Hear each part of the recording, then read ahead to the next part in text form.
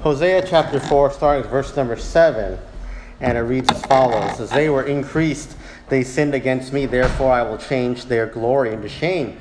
They eat up the sin of my people, and they set their heart on their iniquity. And there shall be like people like priests, and I'll punish them for their ways, and reward them for their doings. For they shall eat and not have enough. They shall commit whoredom and shall not increase, because they have left off to take heed to the Lord. Whoredom and wine and new wine take away the heart. My people ask counsel at their stocks, and their staff declareth unto them, for the spirit of whoredoms hath caused them to err, and they have gone a whoring from under their God. They sacrifice unto the tops of the mountains, and burn incense upon the hills, under oaks and poplars and elms, because the shadow thereof is good. Therefore your daughters shall commit whoredom, and your spouses shall commit adultery. I will not punish your daughters when they commit whoredom, nor your spouses when they commit adultery, for themselves are separated with whores, and they sacrifice with harlots. Therefore people doth not understand shall fall. Though thou, Israel, play the harlot, yet let not Judah offend, and come not ye unto Gilgal, neither go ye up to Beth-aven, nor swear the Lord liveth, for Israel slideth back as a black-sliding heifer. And now the Lord will feed them as a lamb in a large place. Ephraim is joined to idols, let him alone. Their drink is sour, they have committed whoredom continually, who rulers with shame do love give ye. The wind hath bound her up in her wings, and they shall be ashamed because of their sacrifices. All right, let's pray before we talk about these verses today. Dear God, thank you for these verses here, that we can study your word, learn from the Bible. Lord, be at this church now as a whole, and all the Sunday schools going right now, that we may learn your word, make it part of our lives, and help us to grow and improve as Christians. We pray all these things in Jesus' name, amen. So we continue our study here of the book of Hosea. If you recall, we've been studying Hosea, and it's really broken down into two parts so far. The first part we studied in detail, chapters 1 to 3. Chapters 1 to 3 talk about the relationship of Hosea and his wife Gomer. If you remember, God had a plan, right? He insisted that Hosea marry Gomer. Why is that? So that he could experience how God felt. Because what was Gomer known for? Gomer was a harlot, right? She's a whore. She went out and she cheated on him, and she even left the home and did all this horrible stuff. And this is despite the fact that they had children and all that kind of stuff. But that was a relationship that he had, that he felt the same pain that God would feel, right? A God whose people turned their back on him, just like this wife turned the back on the husband. And we looked in detail at this relationship and the analogy of the relationship. We made it pretty clear, right? In the same way that Gomer had gone after other men, Israel had gone after other gods. They had gone after idols, other religions, other beliefs, other rules of conduct, different from what God had taught. What had God taught for so many years in the scriptures, through the prophets? All ignored. And instead, they wanted to follow Baal. They wanted to follow whatever other god, whatever other teaching there is out there. That's what these people were doing, the children of Israel, on the days of Hosea. So it was that Hosea came to spread God's message. And we started looking at chapter 4 last time. Chapter 4 is where we get the more traditional prophet book. You know, these prophet books, if you've read them before, a lot of them are about what the prophet prophesizes. What does he say? What is he warning about? And starting in chapter 4, that's what we got here, the more traditional prophet. 1 to 3, it was the story, it was the analogy. Now chapter 4 on, this is the warning, the message. What is Hosea saying? And verse 1 to 6 we studied last time, there was a lot of bad to say about Israel, right? He's kind of setting forth what was the controversy between them and God.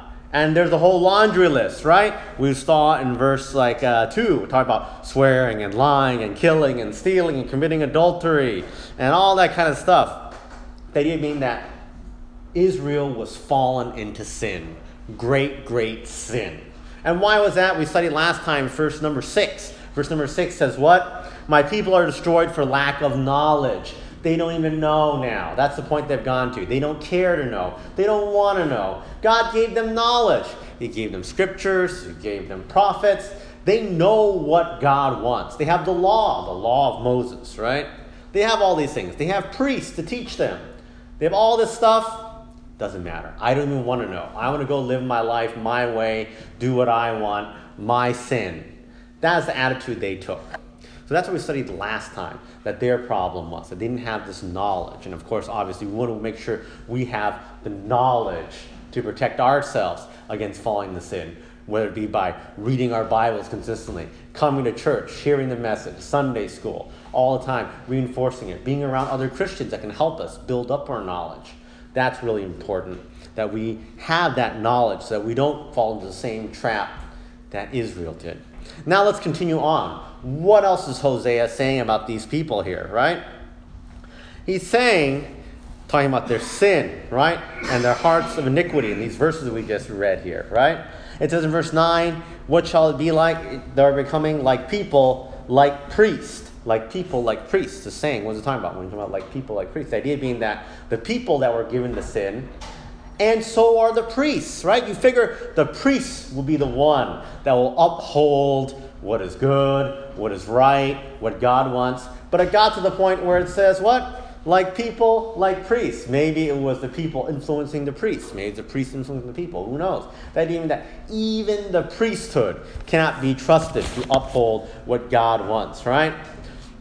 They keep on going into sin, right? Verse 10, they shall eat and they shall not have enough, and they shall commit whoredom and it shall not increase, because they have left off to take heed of the Lord, right? They're not following the Lord. Instead, they're going after whoredom, right? Now, when we talk about whoredom, we're talking about in the context of, thousands of years ago when this was written, they're talking about whoredom to other idols, right? Following other religions. That's the most obvious thing. That's the thing that God cares about the most, right? So that's why it talks about sacrifices, like verse 13. We're talking about sacrifices.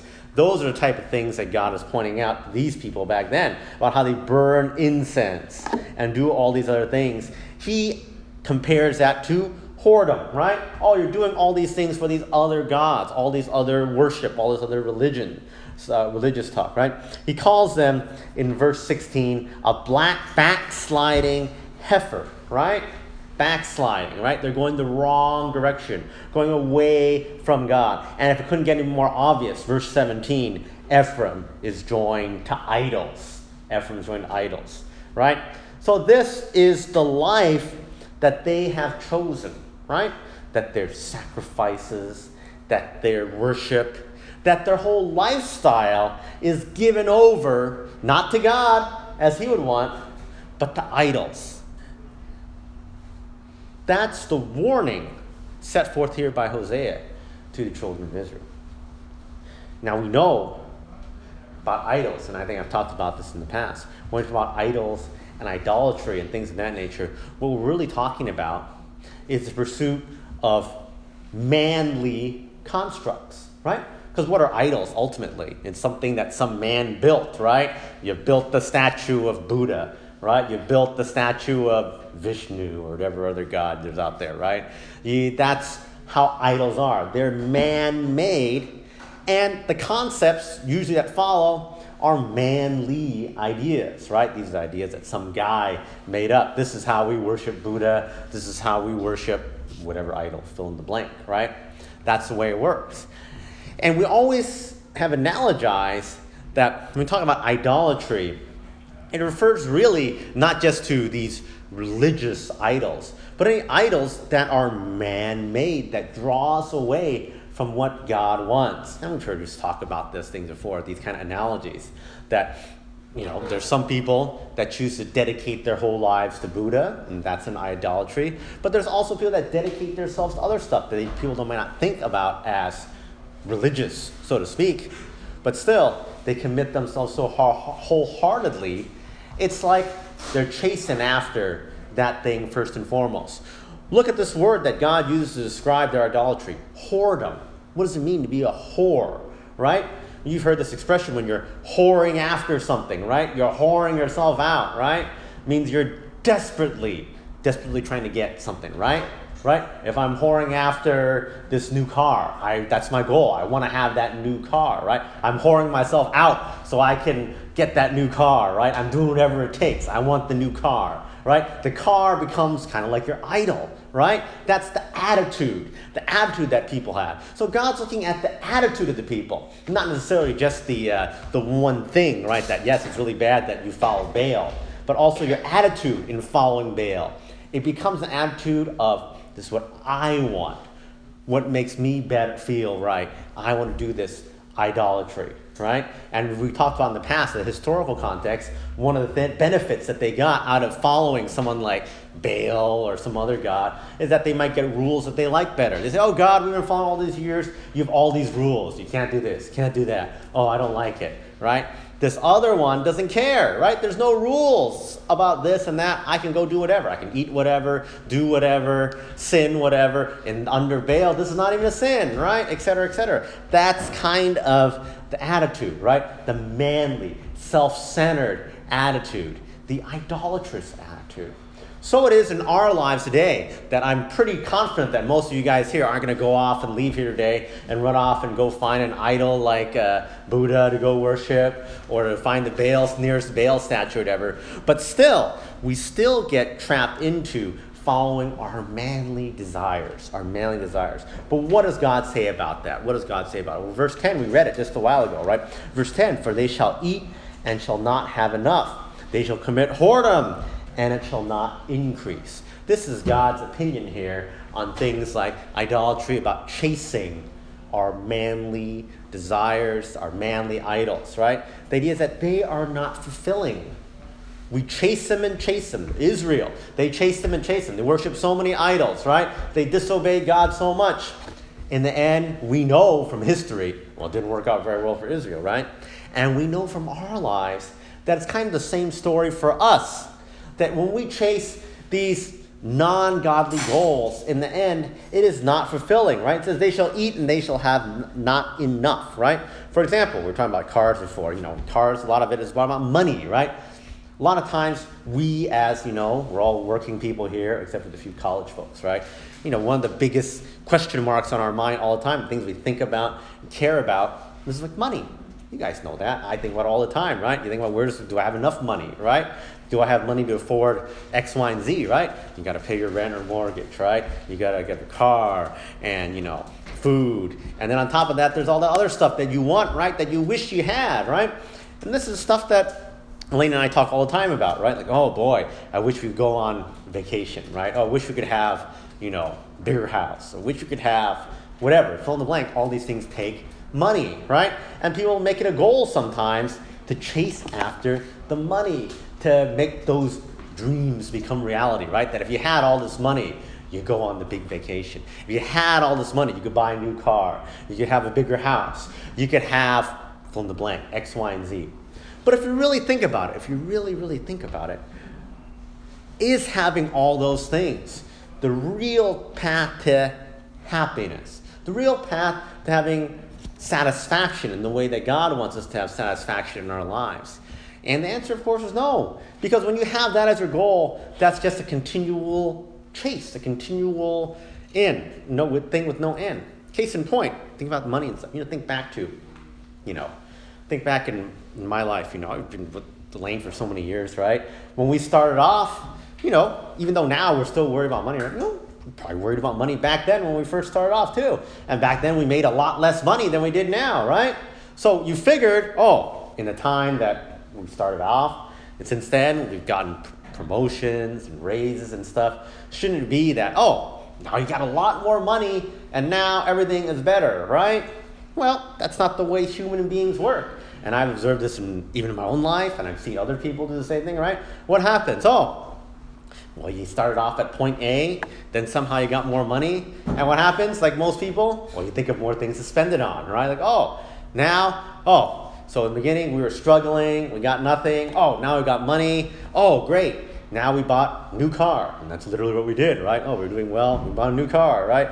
And then then you got through this car, and somehow you got more money, and you're still living your life. The next thing, whatever it is, we have extra money, we got to go spend it on whatever. It's like these people, right? Kids, right? Like, oh, now I have kids, right? And now, oh, there went all my money, right? And then you have kids, and then, oh, you get more money, you get a raise or whatever, right? And then, oh, now I need to go buy, like, my kids better toys or, give her swim lessons or whatever. And this, all this additional stuff. This is what you feel pressure on, right? All the time. You see everyone else is spending money on X, Y, and Z. You're like, oh, she can do it. And it becomes a never-ending cycle. It's a never-ending cycle. When do you feel like you have enough money? Answer, never. Look at these people. They've done studies on that. Win the lotto. If you won the lotto, you have millions of dollars all of a sudden. How many of those people that win the lotto wind up with no money, wind up unhappy and bankrupt then because they didn't know what to do, right? They started spending like crazy, right? Because they said, oh, I got all this money now. I can spend it. And they had no thought about it. And they just did this, spend, and don't wind up happy in the end, right? And wind up with no money in the end. You see, it's true also with a lot of these athletes, right? Same kind of thing. It's kind of like winning the lotto when you're an athlete. You have no money. You grew up poor in some poor neighborhood, but you're really good at basketball, football, whatever. You become a first-round draft pick, and overnight, you become a millionaire. Because when you're a first-round draft pick, you get millions of dollars. That's your contract, right? So you went from having nothing to becoming a millionaire. And there's so many stories of these athletes who don't know how to manage this money. Because your whole life, you had nothing, right? And maybe you're happy having nothing. Now you have millions. And all you do is like, well, now I feel like I have to buy like the big car, right? And the big house and spend money on my entourage and my, and launch my rap album and do whatever you do when you become like a millionaire basketball player or whatever, right? And so they do all these things. And in the end, a lot of them wind up with no money at the end, right? Chasing this is not a way that leads us to ultimate happiness, the way that God wants us to, right? What did it say again in verse 10? They shall eat and not have enough, right? They felt they were free. Now I'm not bound by God's rules. I can eat whatever I want. I can eat. Remember, God had all these dietary rules. Oh, you can't eat this, you can't eat that. They can eat whatever they want now. Guess what? They eat, and they're still not full. Why is that? They're missing the one food that can fill them up right. They're missing the bread of life, right? God told us in the Bible, the only thing that will ever satisfy us is the bread of life, Jesus Christ. They turned their back on God and Jesus. They wanted to see if they can fill themselves up with worldly food, worldly good. Guess what? Didn't work. We saw what was the end for Israel. They just fell deeper and deeper into sin, and to the point where their whole country got taken over by another country, right? That's how fallen and disrepair their country was. And so it is for all our people that turn away from God and turn to sin, thinking, oh, it's much better. It's much better, right? All those people that follow their fleshly lust, their fleshly desire, whether it be chasing after money or chasing after other stuff, always leads them down to a destructive path. Look at all the vices that people fall into. We talk about athletes. We talk about other famous people, like these other celebrities. What do they chase after, right? They chase after fame, right? Like some of these actors and actresses. How many of them have you seen in the news, right? Chased after fame their whole life. This is my goal. I got to be the most popular actress or actor, get in the movies, win the awards. How many of them have so many problems that relate from that when they make that their goal? They have eating disorders. Oh, I need to make sure I'm skinny enough so I can keep on getting the leading role.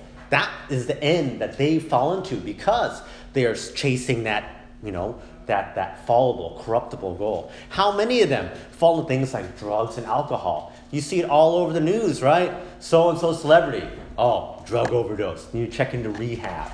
All these things. Why is it? They get depressed because they're chasing after this goal all the time. They're having problems. Oh, I can't get the role I want, right? Or maybe they did get the role they want, but it's so much pressure to keep up their public face. They be famous. They do interviews all the time. Traveling, workout, this and that and that. Oh, they just want some drugs to make them feel better, or some alcohol, or whatever. You see it all the time in the news. How many celebrities have we seen in the recent news died because of all these things, right?